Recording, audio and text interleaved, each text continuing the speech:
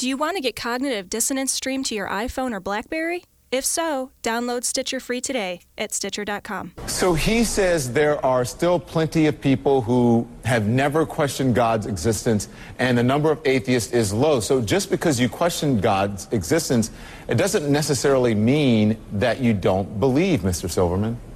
No, it doesn't, but it doesn't also necessarily mean that you do believe to say you're a Christian. A lot of people out there are cultural Christians, cultural Jews, and they tick the Christian box just because their parents raised them as Christians, even though they don't believe in the man in the sky. And I want to go back to your other question that you made to Linda about the politicians. I think as we get grow as a nation, the atheists are going to be looking at the political candidates, and they're going to be looking at their religious beliefs with a very concerned eye. Because if you believe in a man in the sky without any evidence, if you believe your underwear is magic, what else will you believe, and are you qualified to run this country if you are? This is something that we really have to ask, because when it comes right down to it, we need our politicians to be grounded and intelligent and educated, and not victims of brainwashing if we can get that.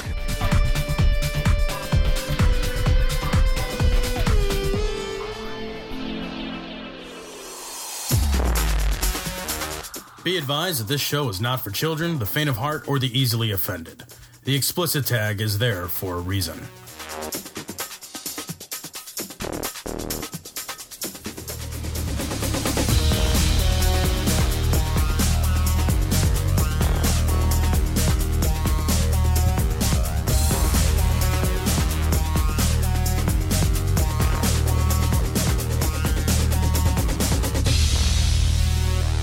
This is Cognitive Dissonance.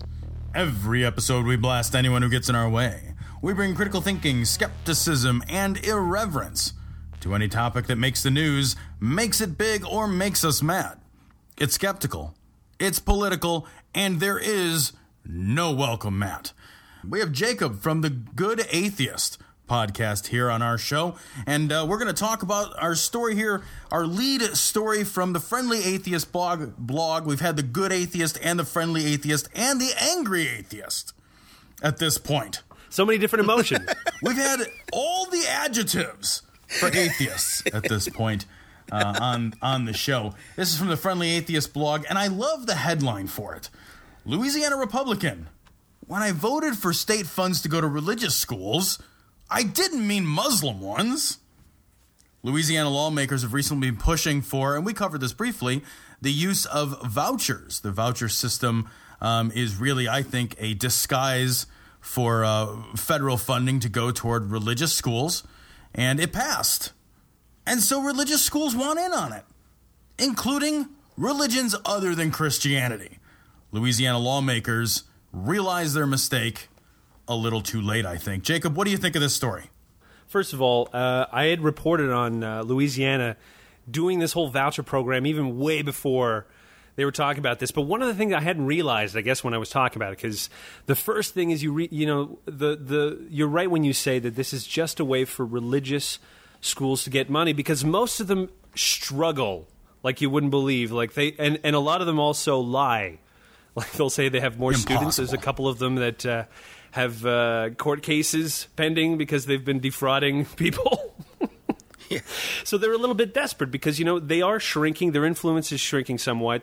And this voucher program is the best way for them to survive. But I guess what they didn't realize, and every Christian doesn't realize this, is that other Christians are not like them even. Like, you don't even like the other religions. You don't remember that you hate them. But even the ones that still believe in Jesus, you hate those other guys too. They seem to forget that very often, that Christianity, there's many sects of Christianity. Yeah, over 30,000. Yeah, and they don't agree on nearly anything. But they seem to forget that, and they seem to think, Christianity, it's fine. One of the things that shocked the shit out of me about this article, which I don't think she's actually using real numbers here, she says, we need to ensure that it does not open the door to fund radical Islamic schools, or Islam schools, she says. There are 1,000 Muslim schools that have sprung up recently. 1,000? 1,000? In Louisiana.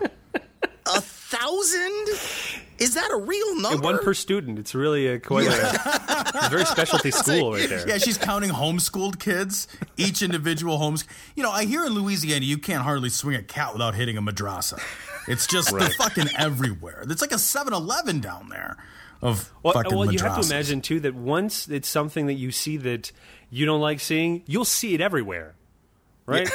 I mean, remember when everybody hated the Volkswagen Beetle, and that's all you saw? But now that you hate it, you don't even see it. They're still around, but you don't see them anymore. It's just that before you used to make a big deal out of it because you had so much hatred. 1,000 Muslim schools. Then this person too. I mean, there's no veiling of your hatred toward this other religion. Yet there seems to be this sort of pushing of Christianity. They don't understand that they have this sort of cognitive dissonance going on. They don't even recognize it. Well, they view themselves as having the right religion. And I don't know if you guys, if you talk to a lot of Christians in your day-to-day, but I know that these days, whenever I talk to one, they're always giving me the same answer. They're like, well, our God is living through history. That's what makes him so real. And I'm like, I actually think there's a better claim for Muhammad, really. Yeah. That's not even a meaningful thing to say. Our God is living through history. What are you fucking talking about? That's not a meaningful set of words to string together. That's one of those like pseudo sense-making bullshit phrases that gets thrown around, and it's impossible to argue with because you're like, well, I can't even understand what that means without having to go into a long, ridiculously over-convoluted explication of this structure of this sentence. That is just fucking nonsense. It's like a Chopra-ism. Right. Exactly. How do you argue with it? Because you can't argue with it. Exactly. Yeah. That's why it's so perfect. Who's going to come up with an argument that you can refute? That doesn't sound like a very pleasant argument to have. No, right. That's an immediate loss. I too like that she says that she supports teaching the fundamentals of America's founding fathers' religion. Really? Like, let's all break out our Jeffersonian Bibles then. Yeah, I actually went to check it out. Yeah, it's pretty thin. So yeah, none of the supernatural bits. It turns out. It turns out there's a lot taken out. Yeah, literally, it's cut up to shit. Like you look at it, and you're like, how did you even read this thing? It looks like it's about to blow apart. Yeah, even the ones that were religious were deists mostly.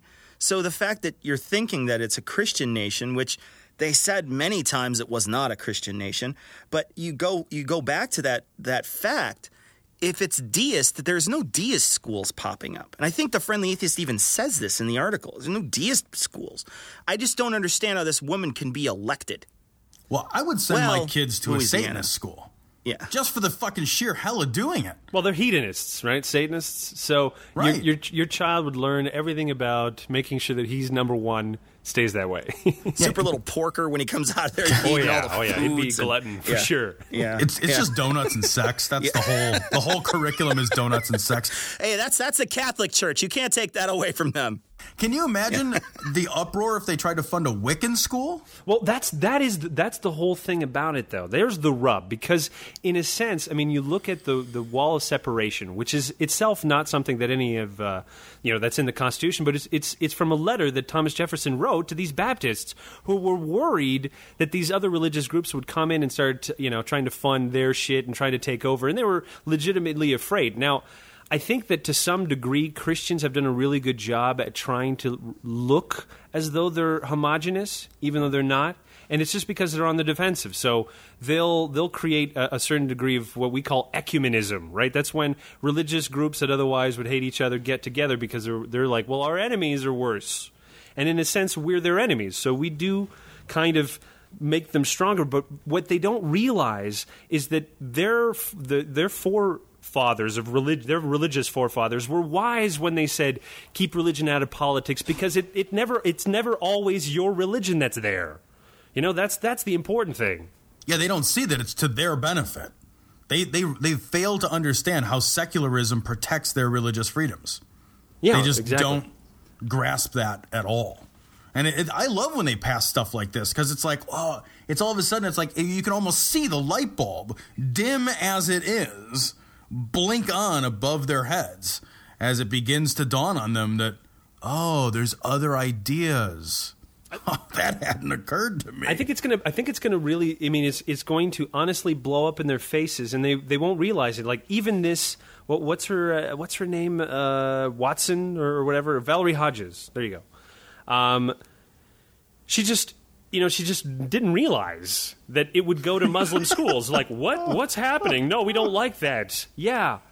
You didn't realize that other people have other faiths too, other than your own. And as soon as like they start opening this door, sure, Muslim schools could pop up. Who wouldn't want to have one? Because you know what? They sound like cash cows, especially seeing as how you can lie. And apparently she says there's thousands. Well, you know what, boys and girls? I got an idea. Let's start a Muslim school in Louisiana. Who's with me? It's not surprising looking at her clueless doe eyes staring out from this picture that she's a little, maybe not the brightest bulb. So, I don't think you can be bright in politics. I mean, you remember there was this one guy I remember on Colbert. He was trying to get into the police force, but he scored too high on the IQ test. So it was like, well, we can't trust you. What? You're too smart. You're going to do something bad before macing people. Yeah, so. you'll do things that are unpredictable. That's what smart people do. They don't act in predictable ways. Yeah. This moron acts in a very predictable way. You put her in office, and you know exactly what to expect. I remember watching, what was that Eddie Murphy movie where he runs as this congressman who has the same name who dies, and he ends up going to Washington. And I'm pretty sure that is actually a documentary.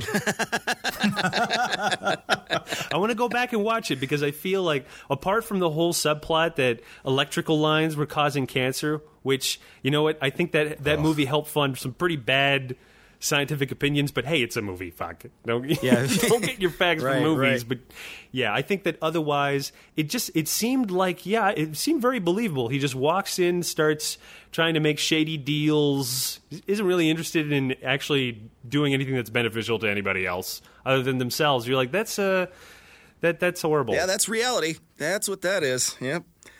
But what do you want? Okay, do you want a person who has those types of religious convictions but who's really, really, really smart?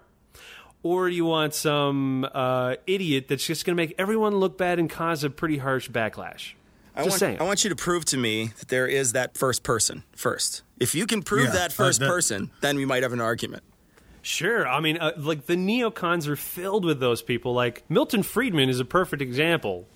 Like, he's an extremely intelligent man, and what he believes is fundamentally evil. Yeah, well, he's not the thing is, you said religious, not like you're talking about a guy who's talking about economy here, which is a little different. Everybody's going to have their little bit of wacko. Yeah. Sometimes it's going to be religious, but it turns out that people who are brilliant at religion, they do other things. They're like, Pat Robertson or they're making fat Benny cash. Hinn. They're making fatty banks because they're not going to. There's way more money to be made from gullible yokels than there is in the politics. You know what I mean? Oh, absolutely. Yeah. I mean, have you seen the houses of some of these people? Hell yeah. We talk about it every fucking week. Like, it's ridiculous. I mean, I do this professionally, and I'm like, sometimes I think I should just do what I do, but on the religious end, I would be a motherfucking millionaire. You'd be Joel Osteen, man. Oh, yeah. Well, but I don't have his smile, and I certainly don't have his hair. Yeah. And it's hard to have a prosperity gospel if you don't have hair. Let me tell you something. True. You can buy both, my man. You can get a credit card, and you can buy both. Right. Well, and then I can say it's a miracle. I have hair. Really, it was hair plugs. Yeah.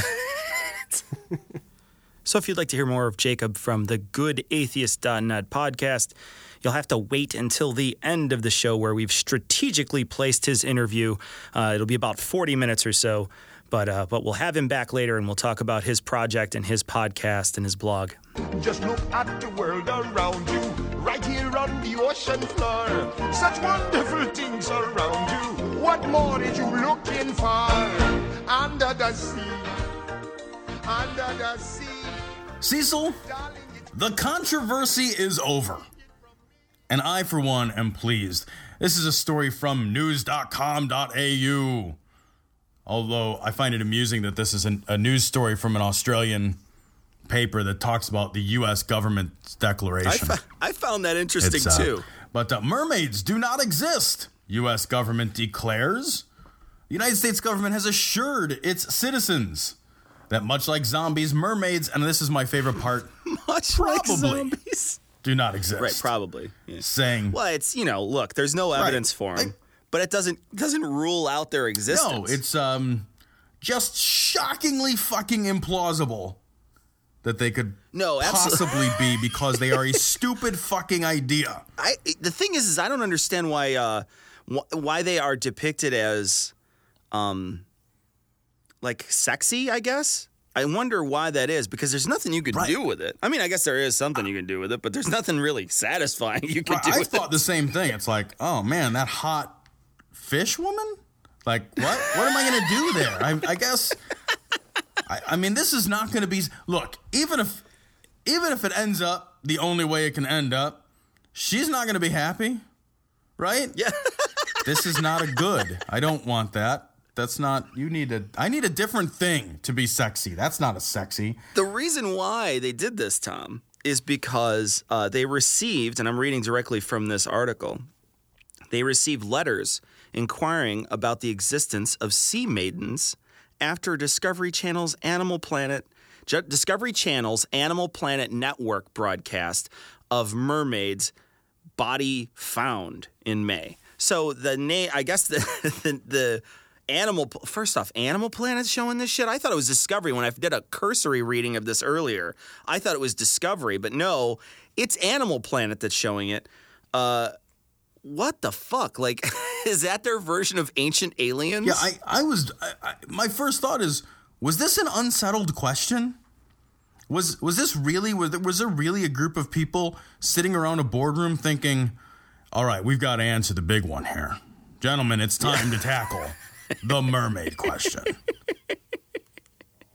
I'm wondering what else is on that fucking chalkboard that they're wondering. You know what I mean? Like, what else are you wondering about or not? Like, okay, now we're going to double check to make sure the Tooth Fairy is not a real thing. And next on the Desperation Channel is Grasping for Straws. Yes, that's right. Grasping for Straws at 8 o'clock. The body found mermaids. Why they've stayed hidden. All this stuff is just... and they say in this article... Conversely, the U.S. government declaration offered no conclusive proof to deny the existence of mermaids. That's because you can't prove the non-existence of something. Exactly. That's not how evidence works. Nobody has any evidence that there's not something. What? You can't prove a negative. You stupid fucking article. It says here in the article, it paints a wildly convincing picture of the existence of mermaids, what they may look like, and why they've stayed hidden until now. I'll tell you why they have stayed hidden until now. Because they don't exist. That's why they've stayed hidden. It just seems like such a basic, simple... Like, I can't imagine anybody over, 5 believing in a mermaid. And what do they mean, stayed hidden until now? They're still hidden. They're not washing up on the beaches. When was the last time you saw a beached mermaid, right? I mean, let's be honest about our treatment of the fucking oceans. Yeah. We trawl that shit indiscriminately. Yeah. We have caught all of it in the ocean. We've butchered them. We've decimated every fucking form of wildlife that has existed in the ocean. And yet I'm supposed to believe that a half-human, half-fish, an implausibility creature is swimming about in the ocean, has never been caught in a net.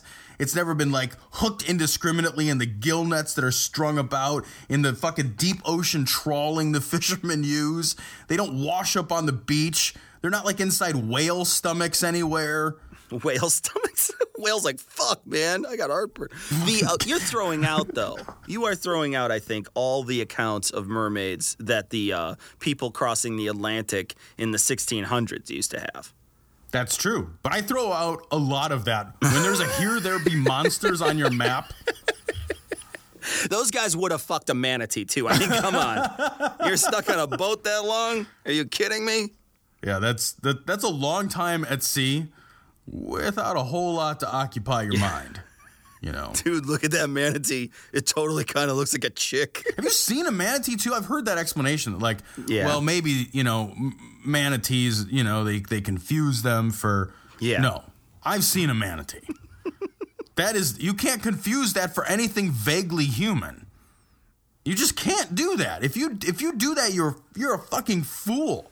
Your scurvy-addled brain should not be scrawling things on Scurvy paper adult. at this point. What I love, too, is that, like, okay, I can kind of get behind a little bit of Bigfoot theory, right? When they say, well, maybe there's this sort of other creature that we're not sure of, some other primate that we haven't discovered. I can kind of get behind that, right?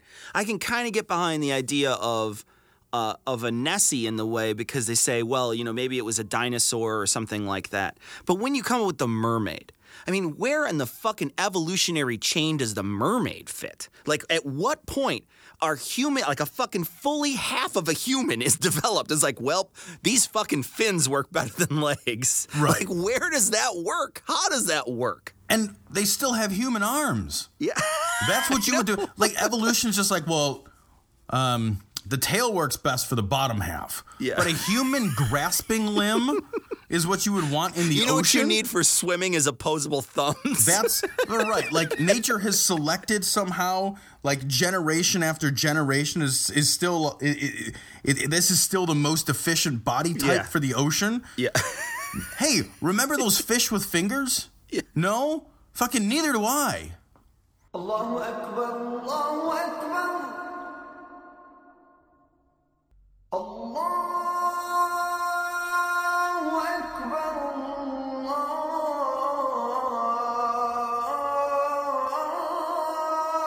Akbar. So this next story is from the Egypt Independent. And I have to say, I wonder how independent a news source coming out of Egypt these days actually is. Religious vigilantes claim responsibility for the death of a student in Suez, and they claimed it on Facebook. That's not a page to like. After attacking him, this is a guy who was walking with his fiancée toward a bus, and 3 bearded men jumped him and killed him for walking with somebody. When walking is a crime, your religion sucks. Yeah, well, she was without a chaperone, I think is the thing. They have a different name for it. But basically the gist is she was without a chaperone while she was with him, even though they were enfianced. And it's like, well, that's too bad. You're not allowed to be with your girlfriend unless somebody else is watching you, and now we're going to kill you. The one thing I think that is the most puzzling about this, Tom, is that, this happens in Egypt, and the guy who just got elected, I'm going to quote some of his quotes here. He says, "The Quran was and will continue to be our constitution.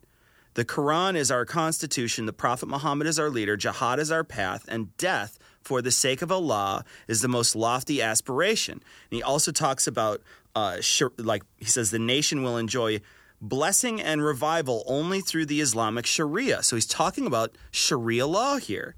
But this same guy in this article says that security authorities will stringently deal with the groups seeking to impose religious discipline in an extremist manner. This seems like cognitive dissonance to me. Yeah, it absolutely does. I don't know how you reconcile those two. In this same article, they referred to 2 people who were also killed for being, they were killed by bearded people because they work for a musical group. And again, there's a lot of strict adherence to Sharia law that forbid music. Like, if it's not religious music, it's fucking verboten. So I don't understand how this guy can say, we want a nation built on religious law, built on Sharia, but we won't tolerate those who act on Sharia. Like those who, that's clearly what these people are doing, right? They're vigilantes wandering the streets, killing people. Yeah. Because they feel that these people aren't behaving piously enough. That's really what it is. And it's like, you're not being pious. Well, fucking, it's a free country. Well, not so much. Stabbed. Yeah, they're the religious police. They're the people who walk around, and if you're not following to the letter of the Quran, they're going to murder you. And really, what this brings up more than anything else with me is that when anybody ever says, "Oh, well, it's just the extremists are just a bunch of kooks. There's just a bunch of kooks. They're just a bunch of kooks." Well, your president is saying that he wants to go back to Sharia law. These guys are enforcing Sharia law. Now, the president's denouncing them. Well, the president either has to backpedal off Sharia law or embrace them. Those are really the only two logically consistent options that you have if you're going to follow that path. And that path is followed by many, many, many people in the Middle East. It's not just a fucking isolated incident. It's not just one bad apple in the fucking bunch. The fucking entire barrel is fucking full of shit at this point.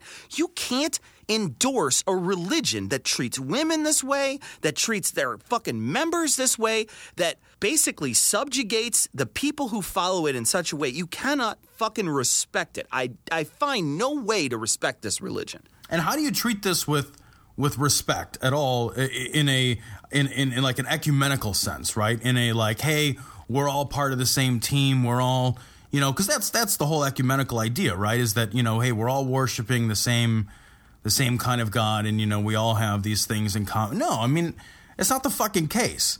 All monotheistic religions are exclusive of all other monotheistic religions. Right. And, the same assholes who would propose to inflict their religion on the populace here, there's not a big difference between those assholes and these assholes. They're all assholes. Their stripes may be of a different color, but they all have the same goal. And that's to inflict their religious beliefs on everybody around them. And if you stand up for your rights, like this guy did, he stood up and was like, hey, I'll walk with who I want to walk with. They're like, well, we'll fucking stab you. And when the president's speaking out of both sides of his mouth, and look, that same shit happens here, right? It's like you've got, on the one side, you've got politicians who will pay lip service to the Constitution and their reverence for the Constitution and their love of the Constitution, while at the same time, trying to drive home this false notion that we're a Christian nation founded on Christian principles and that, we should be pursuing and using Christian dogma as our guidance for developing laws and policy.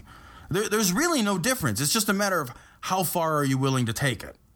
And this guy's clearly just speaking out of both sides of his mouth, like all politicians have to do in order to placate the religious nuts that are populated in their society. See, so this story is from MSNBC.com. Whites-only Christian gathering riles some Alabama neighbors. This shit looks like something out of, like, the fucking Jim Crow era. Yeah, totally. The flyer even looks like it's old-fashioned. I mean, look at the flyer. Did you see the flyer? It's old-timey. It is old-timey. It's probably printed on a printing press. It looks like Gutenberg himself put this thing together. Gutenberg, a racist. It's so funny because you see this and seriously, the font looks like Wild West font. Everything about it. I expect to see it also say, like, reward, $2,000. Yeah, no kidding. Capture of Buffalo capture Bill. of escaped Negroes.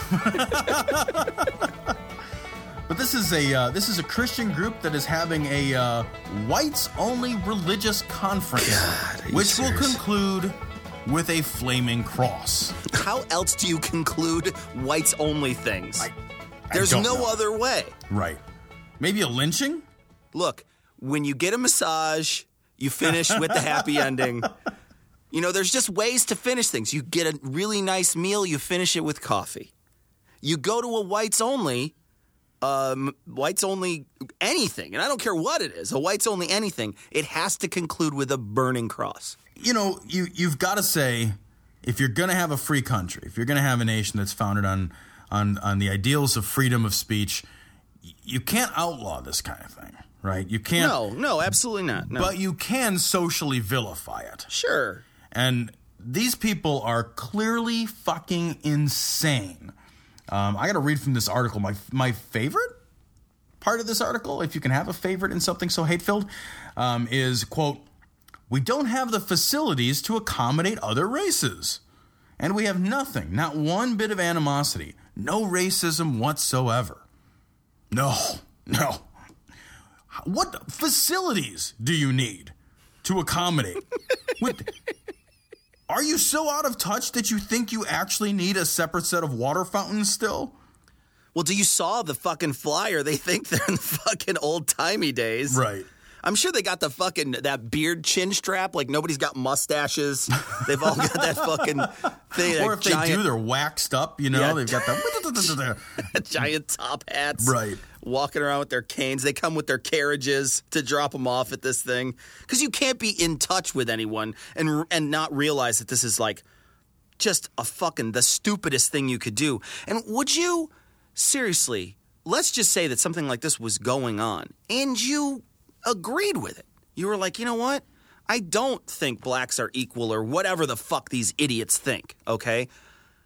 Would you physically go to a place to do something like this, to fucking out yourself as a fucking subhuman? Would you do that? Because I can't imagine myself in the darkest corners of my mind. I can't imagine being like, you know, I'm going to out myself as a fucking subhuman. So whatever that includes, you know, whatever fucking dark, nasty thing I'm thinking of, I'm going to be like, you know, I'm going to go to the pedophile convention, damn it. Right. You know, like, who would do that? I have no idea.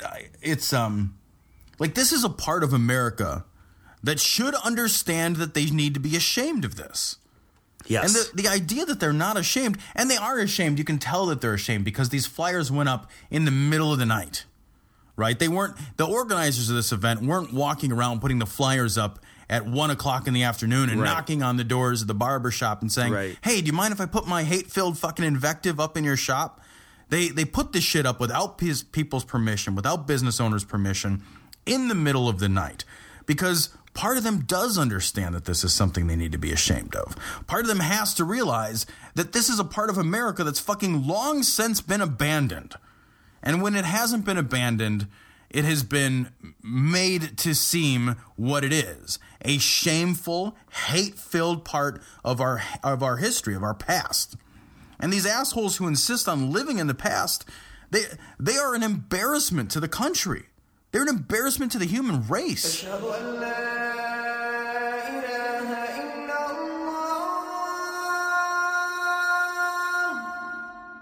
This story is from the BrisbaneTimes.com.au. This is a story out of Islamabad, Pakistan. Thousands of people dragged a Pakistani man accused of desecrating Islam's holy book from a police station in central Pakistan, beat him to death, and set his body on fire.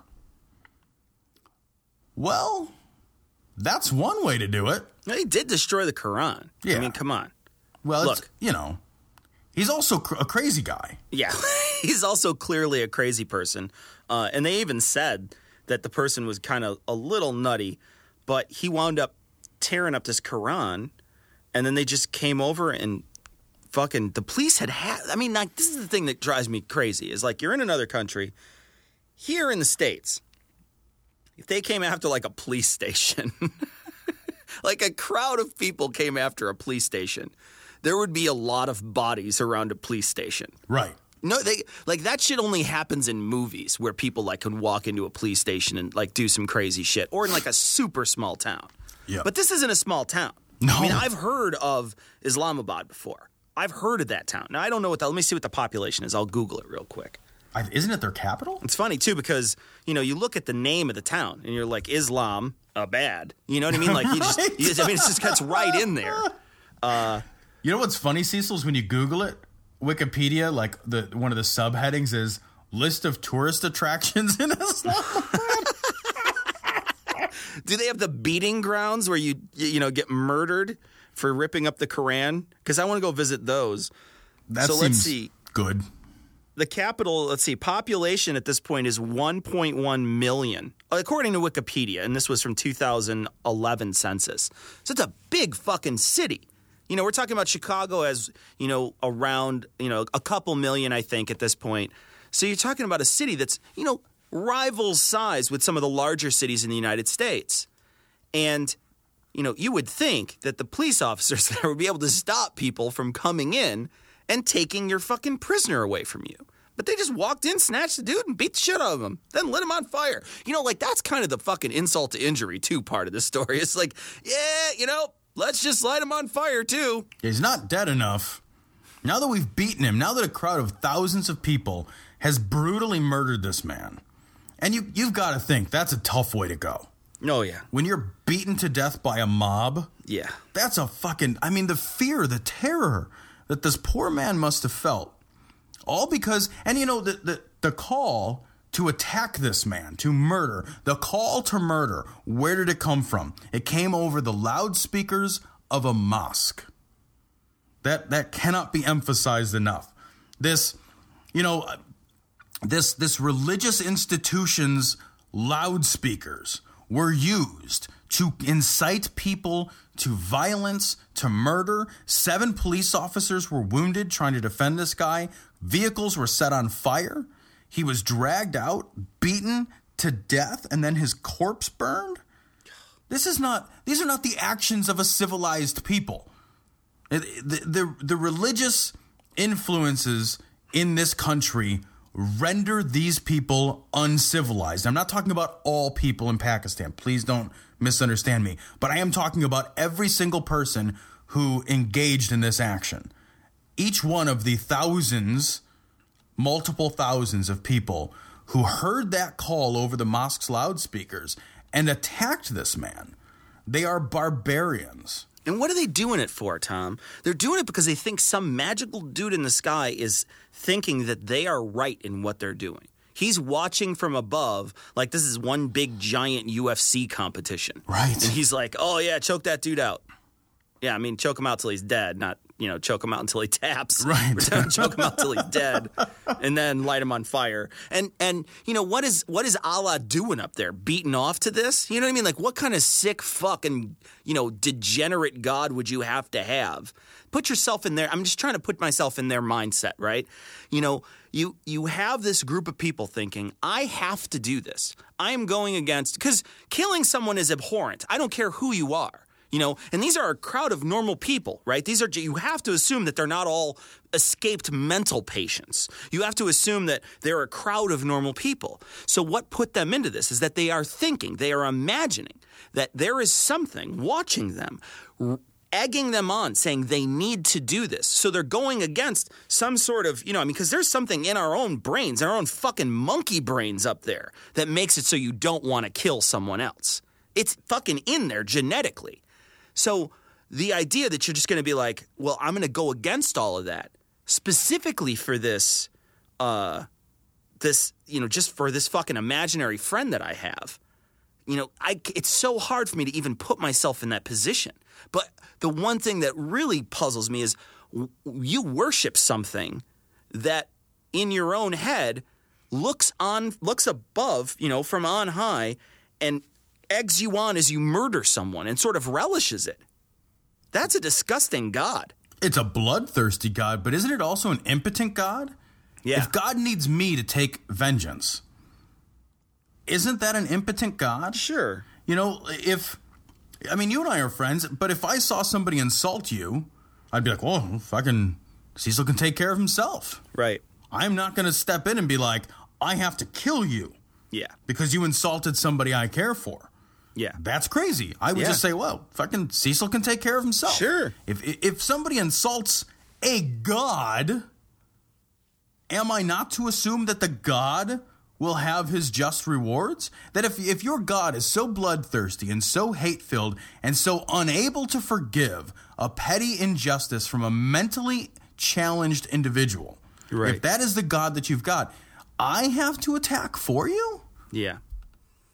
I don't even understand that. Why does God need a guard dog? I have no idea. And the craziest thing is, it's not like he's fucking ripping up an original fucking manuscript either. Right? It's not like it's fucking handwritten, he's not breaking the fucking, the Moses' tablets over his knee or something, This is it's a book, man. It's fucking printed 1,000,000 times. You don't have to worry about it. Some crazy dude tore your book. Get over it. No, it's not like it's like all of Islam. It's just like, that was our only copy. Yeah. I was going to borrow that next week. I was next in line. Yeah. I really wanted to read it. Now I'll never be able to read it. So this next story is from GodDiscussion.com. This story confused and surprised me in a number of ways. This is a story out of Israel. Israel considers removing military draft exemption privilege for ultra-Orthodox Jews who claim they protect the country through the power of God. I knew that Israel had a everybody gets drafted policy. Yeah, I did too. Man, I had no idea that if you were ultra-Orthodox, that you got some kind of an exemption. And I actually don't really understand how that exemption works. Like, we're all Jews here. Or, I mean, the vast majority of us. I mean, that's why Israel is sort of in existence. Right. So, like, if you're like a super Jew, like if you're ultra-Orthodox, like, well, I'm not just Orthodox.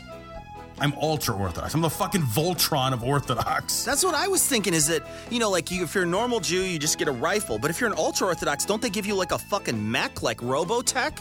And you're like, the ultra-Orthodox guys get to fly around in like the fucking Samus mechs and shoot people with miniguns. That's what I thought, but I was wrong. What's their job instead, Tom? But their job is to protect the country through worship and prayer. Oh. But it doesn't work. Am Well, I how do you supposed know? to think that the rocket attacks would be more plentiful? Yes.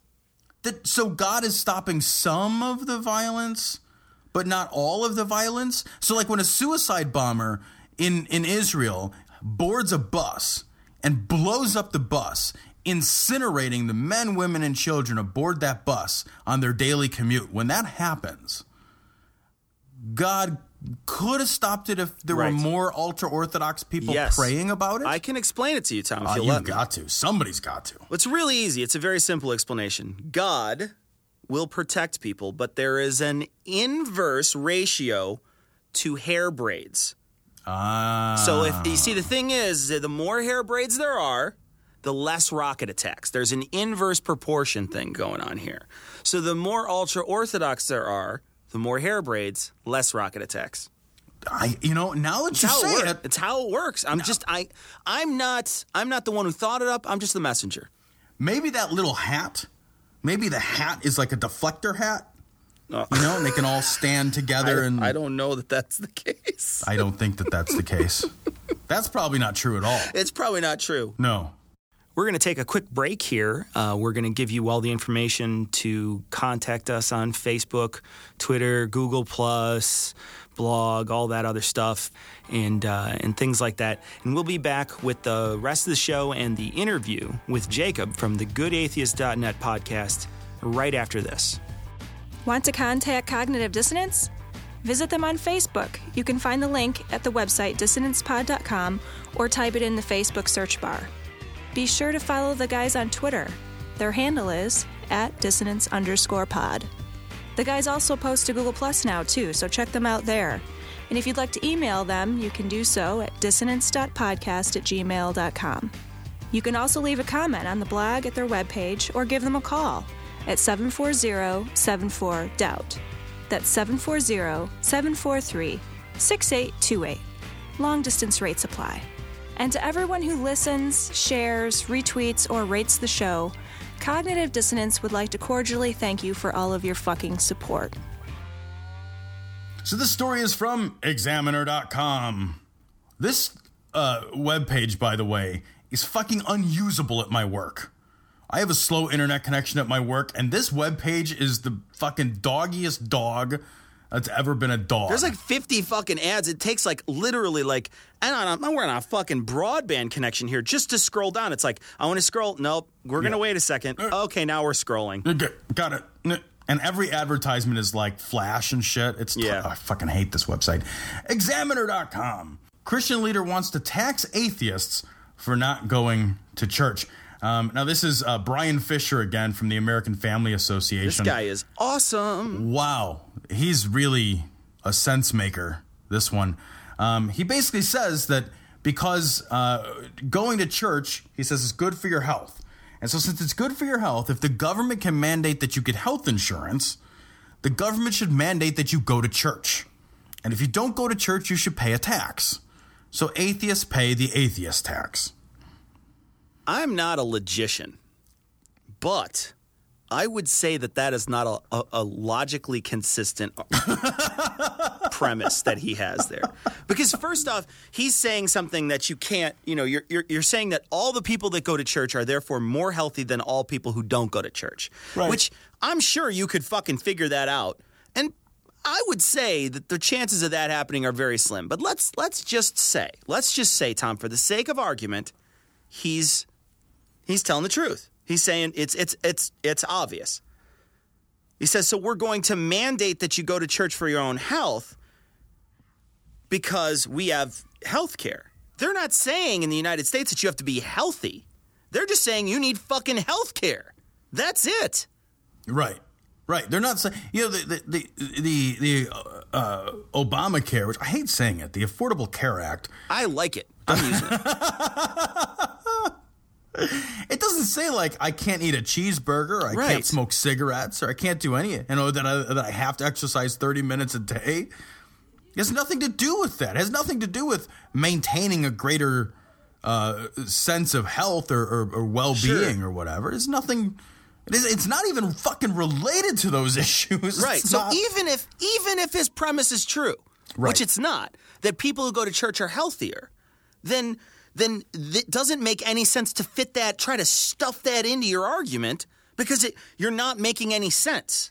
It really just does not add up to the final fucking conclusion that you come to, that atheists should pay a fucking atheist tax for not going to church. And I think it's interesting that it's just atheists he's talking about, right? So you can believe in a different religion. This is that whole sham argument, right? That any religion is better than no religion. Yes. So he's not saying that, like, if you go to synagogue, you also have to go to church. Right. He's not saying, like, if you attend a mosque, if you go to mosque, you also have to go. Yeah. He's not even saying you have to believe it, right? The atheists just have to attend it. Sure. So I would just be dragging down the church. The churches would have to get bigger. They'd have to be like, well, we need more floor space. Why? Because we had a lot of unbelievers who are cheapskates. I would go. I'd be like, I'm going to show up, and I'm going to be disrespectful. Well, you know what I would do is I would stick around for the question and answer session afterwards. Oh, they don't have those? Fuck. Everybody like stands up and does the greeting. They're like, peace be with you, peace be with you. We're like, doubt be with you, doubt be with you. Be waving my hand during the middle of the sermon. Excuse me. That sounds like a load of shit. Right. Could you explain it better? Yeah, I doubt your premise. Yeah, no kidding, right? What an idiot. The American Family Association has nothing to do with America or families. It might have something to do with associations, though. This guy is a We're lunatic. not going to rule that out. And he needs some fucking hair club for men, too. Look at that white-ass fucking hair this guy's got. Yeah, it Good does. God. Well, it gives him that sort of sage look. He looks so shiny. He's a sagey guy. If seriously, if you could put him out in the middle of a runway during a heavy fog. I'm not going to the prayer meeting. I'm just, let's go see the Avengers. Avengers was a great movie. I mean, if that is not a Matthew 16 movie, I don't know what is. 2 or 3 together, united together, whatever they pray. Listen, the guy that's the most selfish sacrifices his life, closes the portal to demons.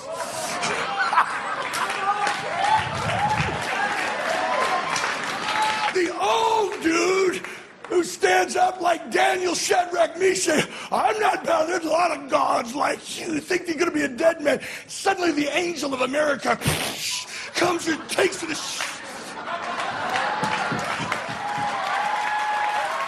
So this story is from Right Wing Watch. Lou Angle. The Avengers is a must-see for spiritual warfare. See, so I read this article, and I thought, well, this is a good article. This is good for the show. This guy's clearly nuts. And then you made me watch the video.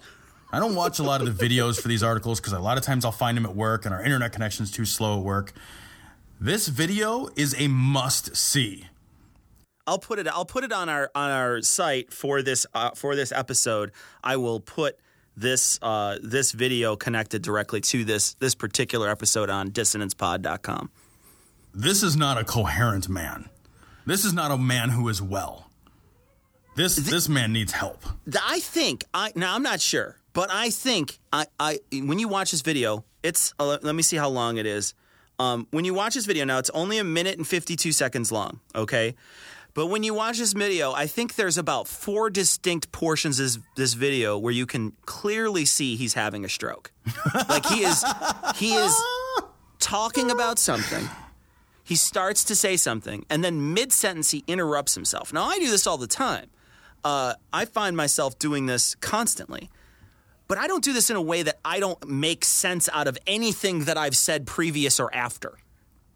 He just doesn't make any sense. You watch this guy talk, and he cannot put together a coherent sentence from beginning to end one time in this entire fucking 1 minute, 52 seconds. No. I mean, he is off the rails immediately. This guy is the Ozzy Osbourne of public speaking. Like, he is just utterly incomprehensible at every moment. And this is only 2 minutes. Can you imagine sitting in a crowd and watching him for 2 hours? And plus, you just have to see the video to watch him move his body. Yeah. He looks like he just got it an hour ago, right? He just figured it out. He's moving that thing around as if he has very little control over it. That's why I think the strokes are happening. Yeah, exactly. You know what I mean? Like, there's like a drunken marionette guy up there. Does. Like, boop, boop, boop. He's Weekend at Bernie's uncomfortable to watch. He really looks like he's portions of his body are dead and they are being resurrected momentarily to move. Like, it's kind of horrifying. The other horrifying thing about this video, Tom, is all the nubile young people that are sort of like looking up at him adoringly and high-fiving him throughout, and they're all dressed in the same outfit. Yeah, that's not creepy at all. They must be in a band or something. Are they all in a band? Is it like fucking like Christian Devo behind him? Christian Devo? Like, I have no idea what's happening. I don't know anything about. Only thing I know about this guy, and we talked about this earlier, is he's the fucking dominionist guy. He's the guy who says that we need to pray and take over America, and there's the fucking 6 fucking tiers of America that are like fucking categories on Jeopardy, and basically you have to take over each one of these, and then you'll be able to protect America from demons. And these are the people who go around and fucking pray to fucking get demons out of things, and they think there is an actual fucking war, and this is why this guy is fucking coming all over fucking Avengers, right? Because he's like, man, I think I'm in the Avengers every day, you know? He's a fucking whack job, and everybody else in the fucking audience is probably whack jobs too if they believe this stuff. But they actually believe that there's a fucking war going on between heaven and hell. A real war. Not a fucking made up fucking in this guy's head war, which it is, but a fucking real war where angels and fucking demons are fighting it out all the time. And he's talking about like fucking how he's getting angels on his side and how he's the Hulk. At a certain point, he's like, I'm the Hulk. And I just, no, you're not, dude. You're the most feeble old man I've ever seen. You can barely stand up. Right. He says, and I'm going to quote this, I want to be the Hulk. I was so moved in that movie when the music's going and Hulk's coming. Boom, boom. I start weeping in the movie. I am so moved by the Holy Spirit. Now you really think I'm crazy. Yes.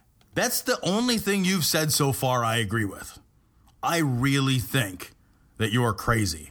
And again, this is a video that has to be watched. Cecil, did you ever have one of those toys when you were a kid that has like the base on the bottom that's a circle, and when you press it, like the strings that hold the thing kind of go limp? Yeah. They go limp, and then he pops back up. Yeah. He looks just like he one does. of those. You're his body is like right. flops all over, all crazy and disjointed. He only doesn't fall back completely, but he does fall back mostly and then bounce right back. You're right, absolutely. Like you're half-assed pressing it open. Is not a sane. He needs help. There's a part of this video, Tom, and I'm just going to refer people to it. It's about 57 seconds in now. I'm going to play a tiny little clip of this. Just tiny clip, about maybe 10 seconds long. Everybody else is bowing down with the old hike. Are you going to love it? Did you see that? Does a ram not see the Avenger? Avengers must read or must see for spiritual warfare. The guy, I mean, it really doesn't make any sense. Not at all. It's just He interrupts himself 4 point. times in the same sentence. He can't figure out what he's trying to say. He's so excited. I'm surprised he's not doing the pee-pee dance. I know, kid. I'm a fucking amateur, Tom, at talking to other people. Like, I only do this as a fucking hobby on the weekends, right? Where we do this podcast, where we're basically, kind of public speaking to other people. And I am fucking 1,000 times better at this than this guy. Right. And I'm not very good at it. This guy is an idiot. I can't believe he is even remotely called, 1, charismatic, or 2, he has a lot of followers, or 3, that he can make a living at this. Yeah, I'll admit that occurred to me. I saw this guy and I thought, I've structured my life in all the wrong ways. Because I would be willing to bet this guy is better compensated than I am. Yeah. I bet this guy is pretty fucking wealthy. And his whole job is to be crazy. Yeah. And to be a shitty public speaker. As a public speaker. Now, I like to think I'm pretty good at my job. This guy is pretty bad at his job. He's a terrible person at his job. He's not good at it. But people are Who are the people in the crowd who are like, when he said, that resonated with me. That stuck, right here, right in the old heart when box he was like, there. He sounds at points. He sounds like the fucking Tasmanian devil. That like he sounds like that guy. He does. Fucking, it's ridiculous. He is only a quarter of an inch away from spinning into a cyclone. That's how he combats the demons. Oh my! For fuck's sake, if somebody tells you that there's really a demon, I know, like an actual fucking demon, a demon or an angel, I don't care. If somebody really says like we're indiscriminate here, right, yeah, there are actually angels, real, legitimate, for fucking not a metaphor, but an angel. That is not a person to converse with anymore. That is a person to shun. They are ridiculous.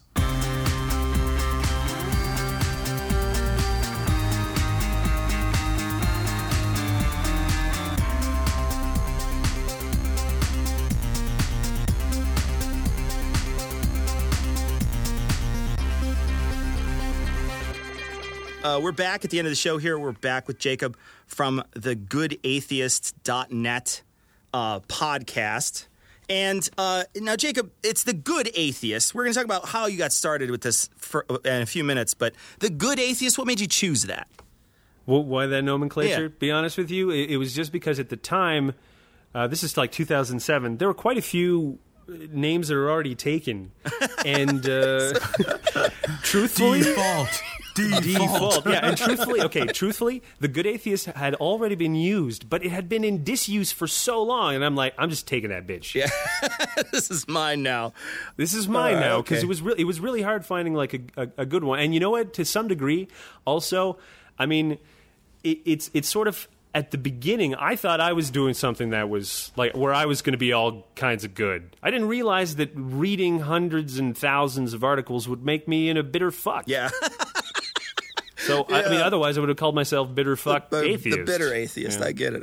It's probably not taken. Yeah, you could probably do that. You could transition at this point. Transition over. Yeah, but now it has a sort of pleasant irony to it, I guess. I think it shocks people. They walk, because also there's like a big, cartoon version of me. I don't put my face on it because I think it's a perfect face for radio. Yeah. But, in a cartoon form, I'm actually a very cartoon-friendly character. I have giant eyebrows. Yeah, one of them slightly arched. Yeah. Always arched. And I have kind of like one of those I'm smarter than everybody else look on my face. Yeah. Which is fine in cartoon form. Sure. It looks good. Yeah, it doesn't look super smug in cartoon form. You're absolutely right. It looks a little bit less assholey. Yeah. So it turns down the asshole. Yeah, just a and touch. Sort of, yeah. It sort of like makes everybody think that, and plus, when they come in with the cartoons, they think, oh, this is sort of like be friendly. And for the most part, we're always kind of just messing around, having a good time. But yeah, I am known to having lots of bitter rants. So perhaps the Good Atheist is not always the best descriptor when you first go. And I'm sure that the cartoon is very, very... what's what I'm looking for? Distracting. Maybe almost dishonest. Be like, I was expecting something for kids. No kids allowed here, right. Kimosabi. Right. So your podcast, could you tell our listeners about it? Well, I started back in 2007. So this was actually when there wasn't a lot of competition. So I started a podcast because there was a lot of blogs, but there wasn't a lot of guys talking. And I mean, I'm sure since you guys produce a pretty high-quality podcast, you know what I'm saying, when there was a pretty big gap in terms of just audio quality. Yeah. Just from that perspective. Yeah, absolutely, yeah. And I was kind of like, it can't be that hard. You just get some good mics and record good compression, and it should be all good. And you know what? Honestly, I have asked a lot of my early fans, and they told me that was probably the number one reason why they started listening to it. They were like, good audio quality. I'm like, well, I'm glad that I make a difference. Why don't I just hum for an hour? Just read the telephone book for a while. Yeah. It's like you're filibustering your podcast. Yeah, pretty much. But I mean, that's otherwise, actually my role in our show. Well, you have a pleasant, what we call a pleasant drone. I have the same way. Like, you and I are background noise, my friend. We're background noise for all kinds of things: cooking, working out, maybe even some people having sex. I don't know. My wife says I'm background noise when we're having sex, so I understand that. I think you need to participate a little bit more than pal. I think that's a credit. That's an attack on your performance more than anything else. It always ends well for me, Jacob. That's the important part. That's the part you have to be concerned about. So you had this Kickstarter campaign, which was a rousing success. You're going to be writing a book called Bible Stories, and the book at this point is funded. You have funded the book, but now this Kickstarter still exists because you want to fund a book tour afterwards. Can you talk a little bit about the book and possibly the tour that's going to be happening? Yeah, well, the truthfully, the tour idea was something that was playing around in my head, but not really feasible on that sort of $10,000 budget, which is where when I originally planned the book, I thought to myself, well, it's really hard to gauge what the interest is going to be, even though lots of people are always telling you, oh, I love your stuff, I'd buy your book, and then come fucking crunch time, they're nowhere to be found. You know what I mean? Right. Where were you when I needed to feed my family? Yeah, right. But, I had been working on Bible stories for a long time. It started off as just a podcast segment because I do 2 podcasts a week, and one of them is for, paying members. And because this is the way that I make a living now, I had to try to find creative ways to entice people to pay me money. Because for the most part, people don't pay money for podcasts. They're like, why would I pay you? There's tons of them that are out there that are free. Right, that are free. And I'm like, well, there's still a free segment of my podcast, and that's how most of them listen. But I figured, well, I'm gonna learn how to get people addicted to my shit so bad that they're actually going to pay me money. And one of those was the Bible Stories, which was essentially, it started off me just wanting to read my Bible namesake, Jacob. And I thought, well, why don't I do a fun thing where I say the story of Jacob, and then I try to relate it to me and say, like, does this sound like me? Because, the biblical Jacob sounds a little bit like me. Like, for instance, he liked to stay in tents. That means he's an indoors guy. I'm an indoors guy. Yeah, like, if he had a gaming system, Jacob would have been a gamer. So, and he was a mama's boy, right? Clear mama's boy. Such a clear mama's boy that his mama invented a story about a soothsayer telling her that he was going to be the one who inherited everything, and then successfully manages to sew some sheep skin on his arm so that it seems like it's Esau. So it all sounds like Mama had a whole plan into it. You know what I mean? Yeah, like she was involved, directly involved. So this Bible Stories, this book. What is this book going to be about? Well, the book is essentially when I started to do the show, I had to retell what the story is. But the truth is, I'm not going to give you I wasn't going to just reread the Bible. Like, I think we've all agreed, every single one of your listeners who has ever tried to read the Bible and not completed it knows exactly what I'm talking about. We all make the same promise. I want to read it so that I know exactly how to contradict someone and I'm able to throw it right back in their face. But when it actually comes crunch time, you realize it's a snooze fest. Oh, yeah.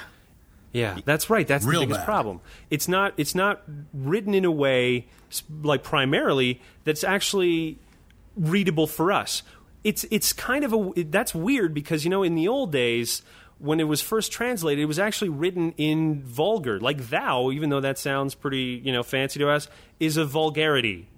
I know that's just sort of like, it kind of had a reversal, but the Bible was supposedly written for the common man. That was the whole idea. It's just that the common man spoke a little bit different back then, and it sounds all fancy to us now. I mean, we must sound like real right retards. But in any case, like that's probably the first problem. It's not really written for modern audiences, but it's also not, like the people who translate it, they always try to have the utmost respect for it. And I think that's the first problem. I'm like, don't treat anything with respect. Just treat it for what it is.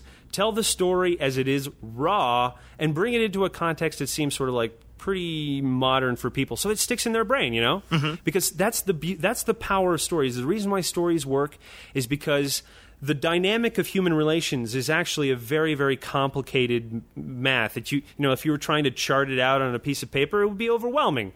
But you are really good as a human being keeping track of others. That's why you're so good at gossip. That's why you're always telling like your friends about all the shitty things your other friends have done. Well, all of those complicated relationships, you're so good at them that you can even have them with imaginary people, with story entities, and because of these characters that are inside, you can, there's a way for you to memorize other elements as well. It's why storytelling is a mimetic exercise. So with that in mind, I'm like, look, if there is a way to retain the stories, well, it should be, we should try to make them clear, because like the story of Jacob, the story of Abraham, all the characters in the Bible, these stories are so horrible. You can just bring him up in a conversation, and right there you're like, yeah, that's the Bible, guys. That's your book of morality. I just told you a tale that disgusts you, and I'm like, that's the Bible that I just told you about. The Bible. Right, if you change the players around, immediately it's completely... You could get somebody who believes in the Bible to think that that's an abhorrent story, when it really is directly from the Bible. Right, and well, I remember there's this one time, this woman, she was on some radio program, and she had just come out of a sermon where the pastor was reading out of 1 Timothy's. So if you've ever sort of read anything out of that, it's sort of like women keep silent. Yeah, I've seen that quote before. That kind of stuff. So she comes out of it, and she's saying like, "This is outrageous. How could the pastor read that?" I'm like, "It's in the Bible, woman. That's what you actually pretend to believe in. It's in your book. It's in your." Well, I think that's the whole point, though, right? Is it's like I believe in the Bible. Really? Well, you haven't read it, and so you don't really know all these things. What they believe is a pick and choose, and I think the interesting thing about treating the Bible as a book, because it's not a book. The Bible doesn't exist as a book in the sense of any other book existing in the same way. It's a series of tangentially related stories by a series of disparate authors told over an incredible expanse of time, all of whose origin is speculative at best. And Recopied to treat and all that as if it's a retranslated single endlessly, book. yeah.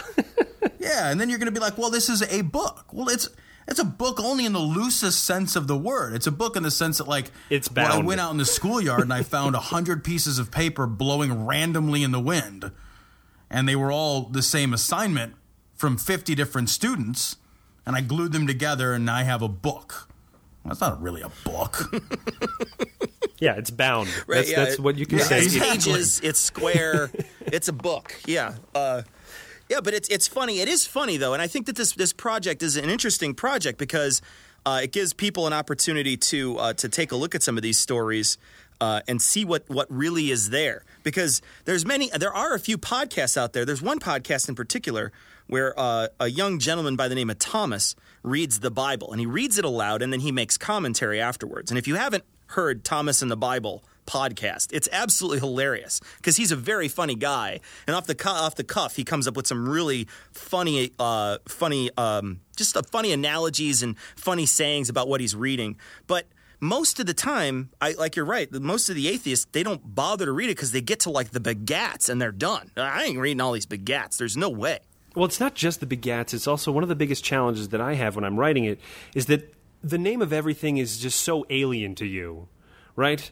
If I'm sort of like, oh, they were camping at Gilgal, this is not like, are you going to remember Gilgal in your head? It's a kind of a weird, and plus some of the, Akkadian or weird other tribes that have like these names that sort of like stretch on forever. It's sort of hard to grasp. It's a bit difficult. It's sort of like if you've ever read a Chinese book called Romance of the Three Kingdoms, which is sort of like, I love that story, but it's really hard when the names are so just different from the context that you're acclimatized to. So that's the first challenge. And the second challenge is this is not a region that most people are familiar with either. So if I was telling you that Jesus was going to Detroit, you can visualize what that is like.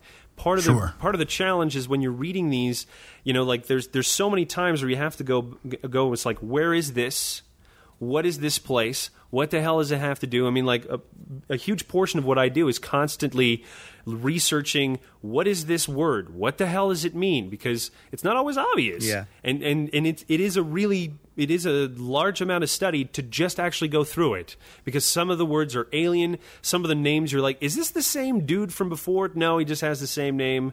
I guess that's not clear. And then sometimes you're just reading a section and you're like, is that it? Is that all there is on this one dude? It's like, is there more? No, there's no more. That's it.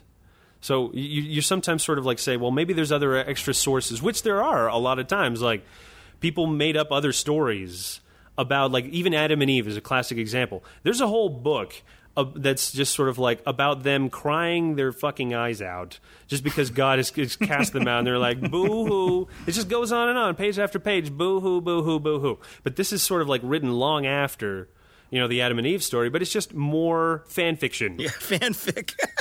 That's exactly right. Plus, the writing is not very good in a lot of it.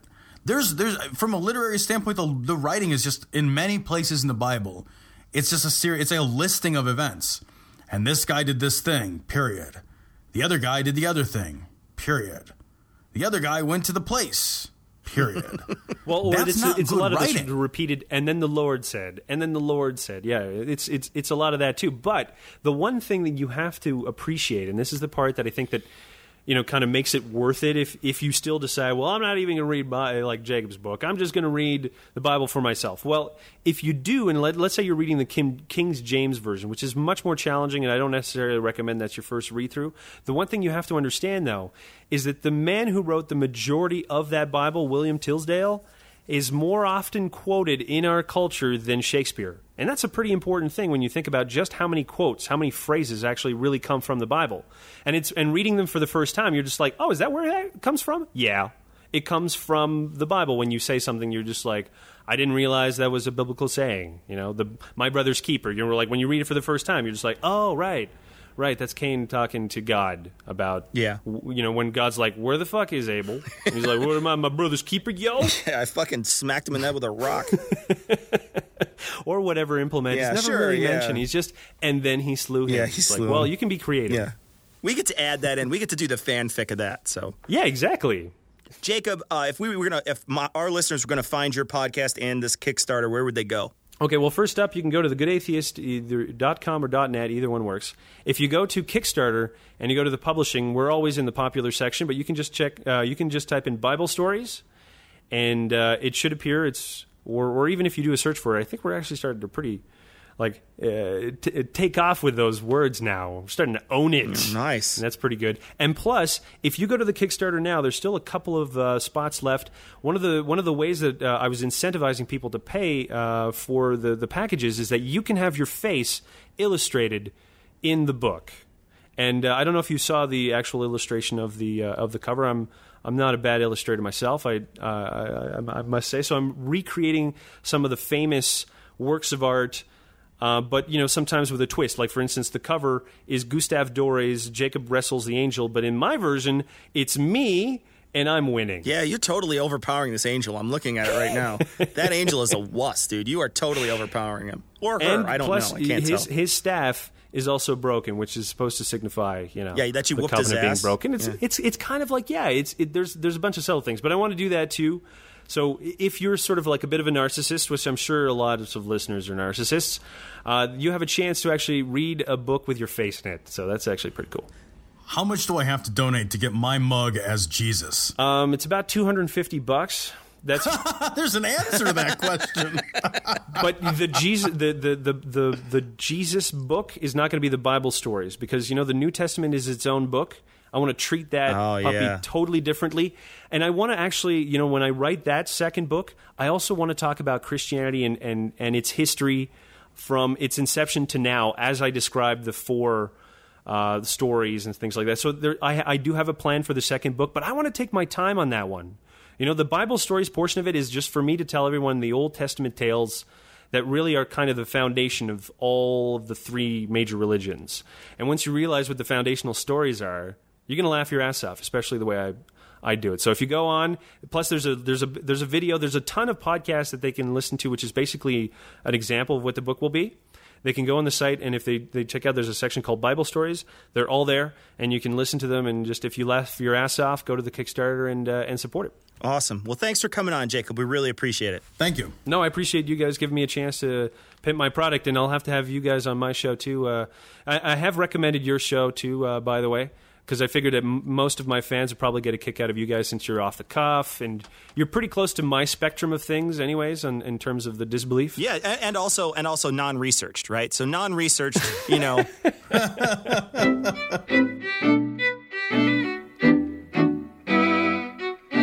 So before we get started with the email, Tom, I wanted to make sure that I said thank you to the people who pointed out last episode that the Jankum thing that I said, the poop smelling, as it were, is a hoax. It's good that people are listening and finding this and saying, no, no, whatever you say is not true. This is bullshit. The Jankum thing is a hoax in the United States. It was based off faulty internet research. Snopes reported it as a hoax in the United States. About.com reported it as a hoax being used in the United States. And it's increased reporting that happened because of this faulty report that some kid pranked a bunch of people with. However, I pointed this out in a couple different places. If you go to the Wikipedia article and if you do a little quick search, you can find some articles that reference it from kids in Zambia using it, street kids in Zambia using this drug. So in the United States, I think it's pretty safe to say that it's probably a hoax. Outside of the United States, the jury's still out whether or not it's a hoax. It was reported, like I said, in the BBC and in National Geographic. So I'm not sure if it is, I'm not willing to say it's a hoax outside of the United States. But I want to thank people for sending in those things and to mentioning it. I don't want to be a purveyor of urban legends. I don't want to be somebody who's going to just believe something off the cuff. So if we do say something that is specifically falsified, let us know. We're happy that you did it. Thank you very much. Like I said, we just don't want to do that, and we want to make sure that people recognize when we're saying something that is not true, and call us out on it. We got a lot of messages. We got Facebook responses. We got Twitter messages at us, and we also got posts on our blog all about it. So thank you.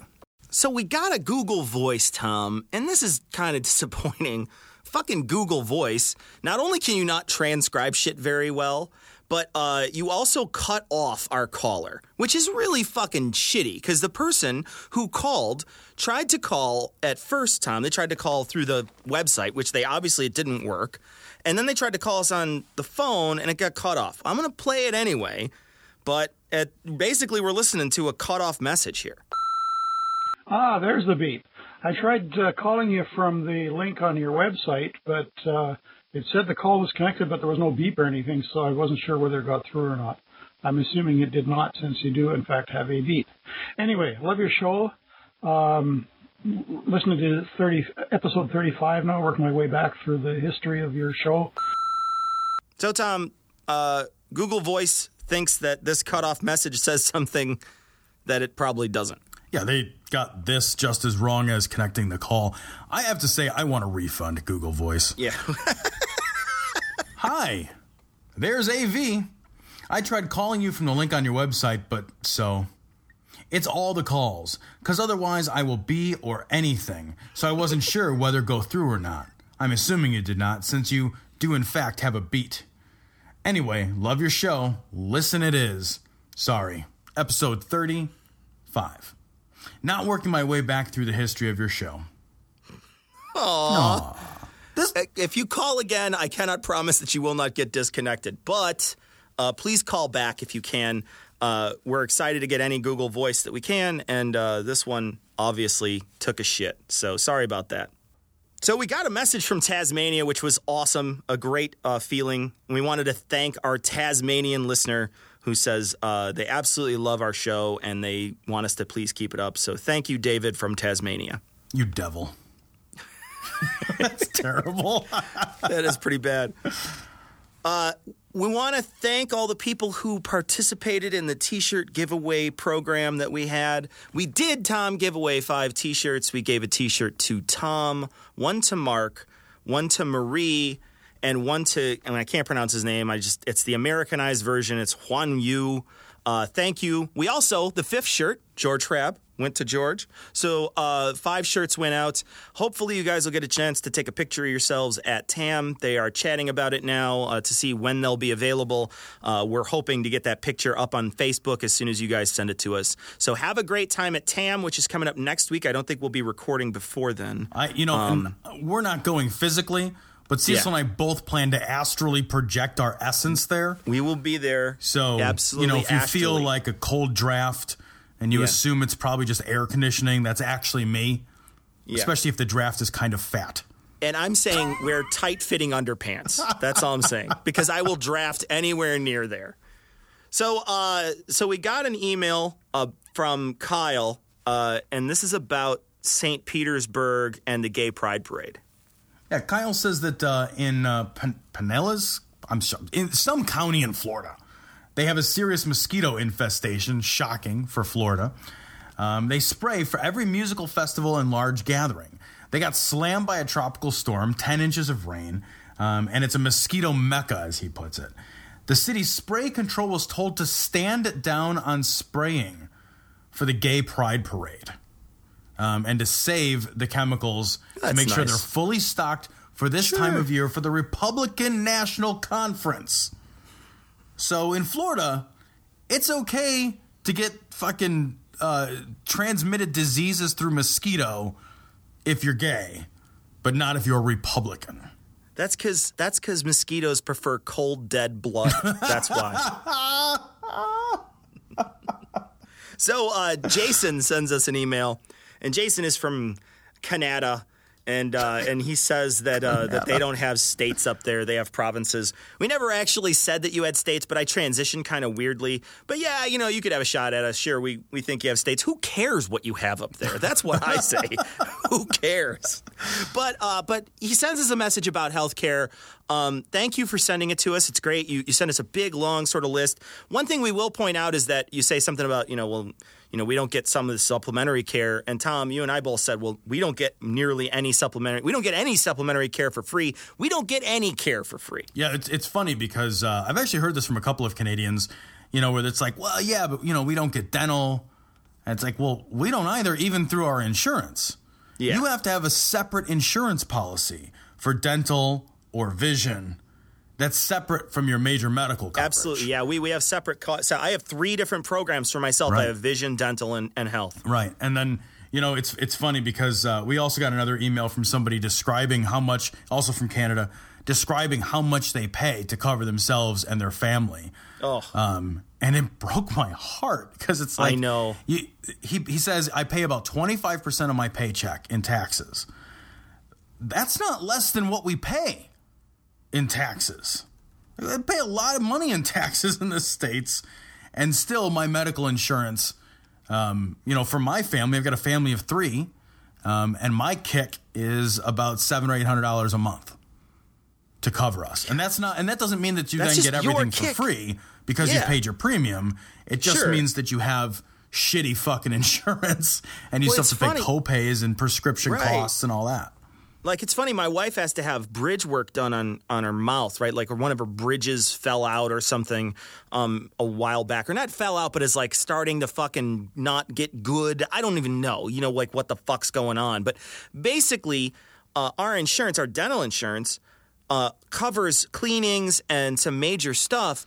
But this thing's going to cost us $2,000 or almost $3,000 out of pocket. Right. And you're talking about they're covering like half of this or as much as her dental plan will allow. So, and we're paying monthly on this thing. And at the end of the day, this is a group plan too. So it's not, they're collecting a lower premium from us, but they're collecting it from a large group of people who may only have to go in to get cleanings for a year. And then they get a big pool of money and then they pay off some of these things. But still, I have to pay, almost $3,000 out of pocket just to get her, the bridge work done in her mouth. So the fact is that you still pay a substantial amount out of pocket depending on the procedure. And that happens a lot when you go into certain types of medical coverage, that your medical coverage can run out. Your medical coverage can, there's a certain amount that they'll pay up to, but then after that, they're like, fucking, you're on your own, bro. Right. My wife had back surgery. I'm $16,000 into the surgery. Sure. And that doesn't include dental visits and prescriptions I've paid for. Yep. Just $16,000 into the surgery for the year.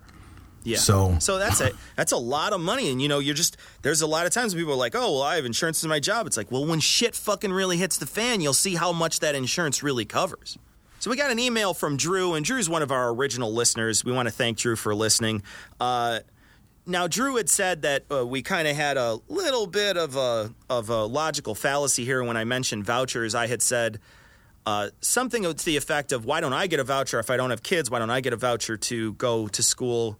And what I was really referring to is basically the government is saying, government really doesn't do this very often.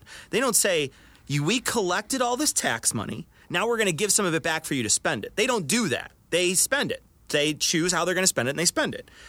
With a voucher system, it's kind of backwards. They give you the money back, and then you get to spend it in a so instead of spending it on the public schools, they're just giving you the vouchers money, and now you get to spend it on wherever you want.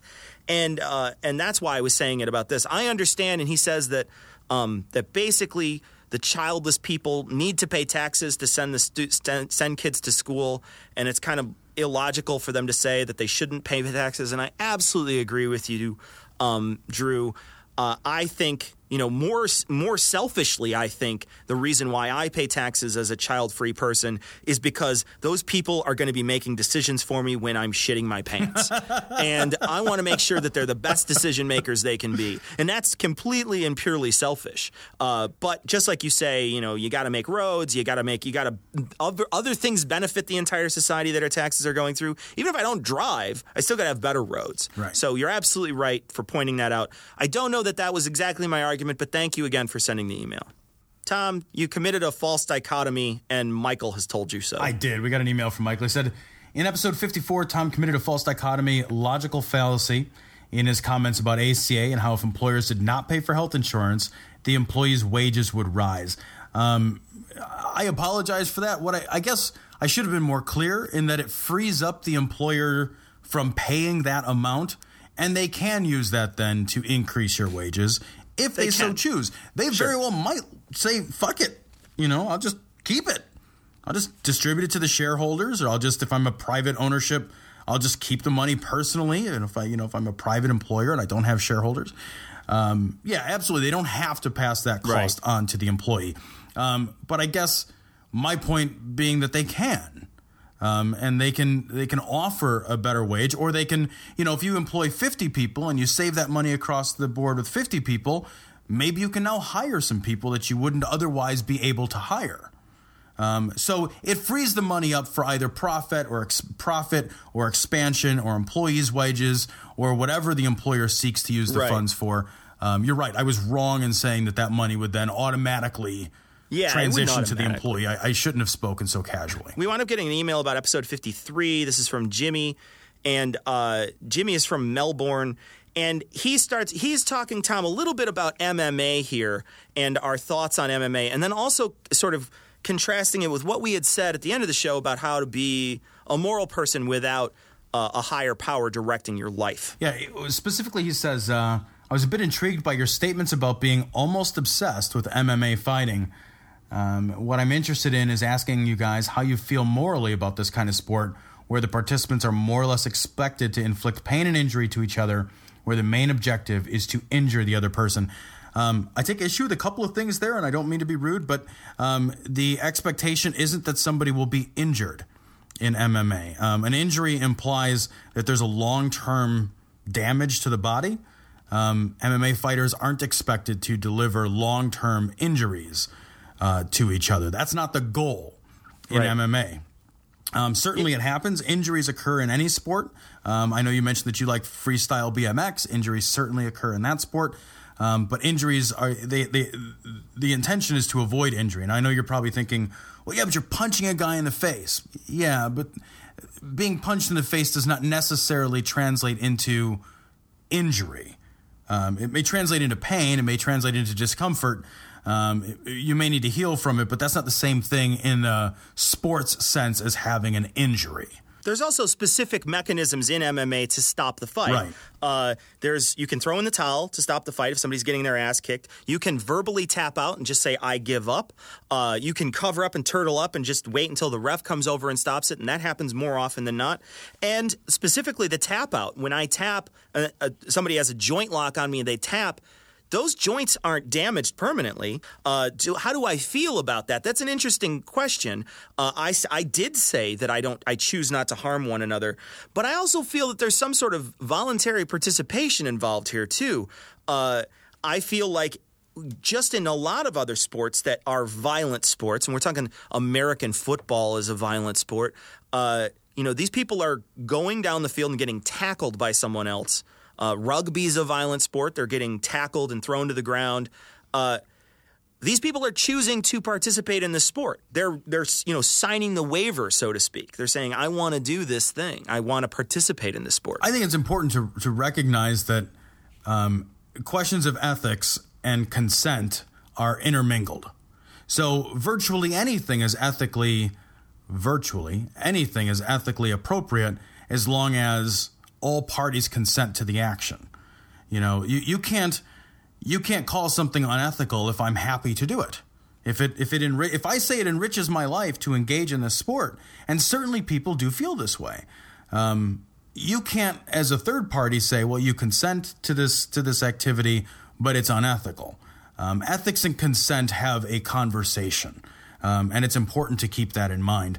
It's also important, I think, to keep in mind that a fight in an MMA ring is not the same thing as a street fight, that they bear little or no resemblance to one another, that the level of danger involved, if I get into a street fight, I'm worried that I might not live through this thing. MMA doesn't have that same thing. It's all about context, and that's important to consider as well. And you also say, what signals does this send to the youth in regards to the use of violence? I particularly don't feel any more violent when I watch them. I enjoy watching the contest between these two individuals, but I never turn to Tom, who's watching it with me, and punch him in the face. That just never occurs to me to happen. I may be a more rational person than a child, though, so I don't know. If you have a study, though, if there's some studies that you've seen about kids and MMA, I know for sure, though, and I know this is a little tangential. I apologize for the tangents, but I know for sure that many, many martial arts academies specifically say that violence is not the answer, that this is a last resort. This is a self-defense. I know that happens in many different types of martial arts.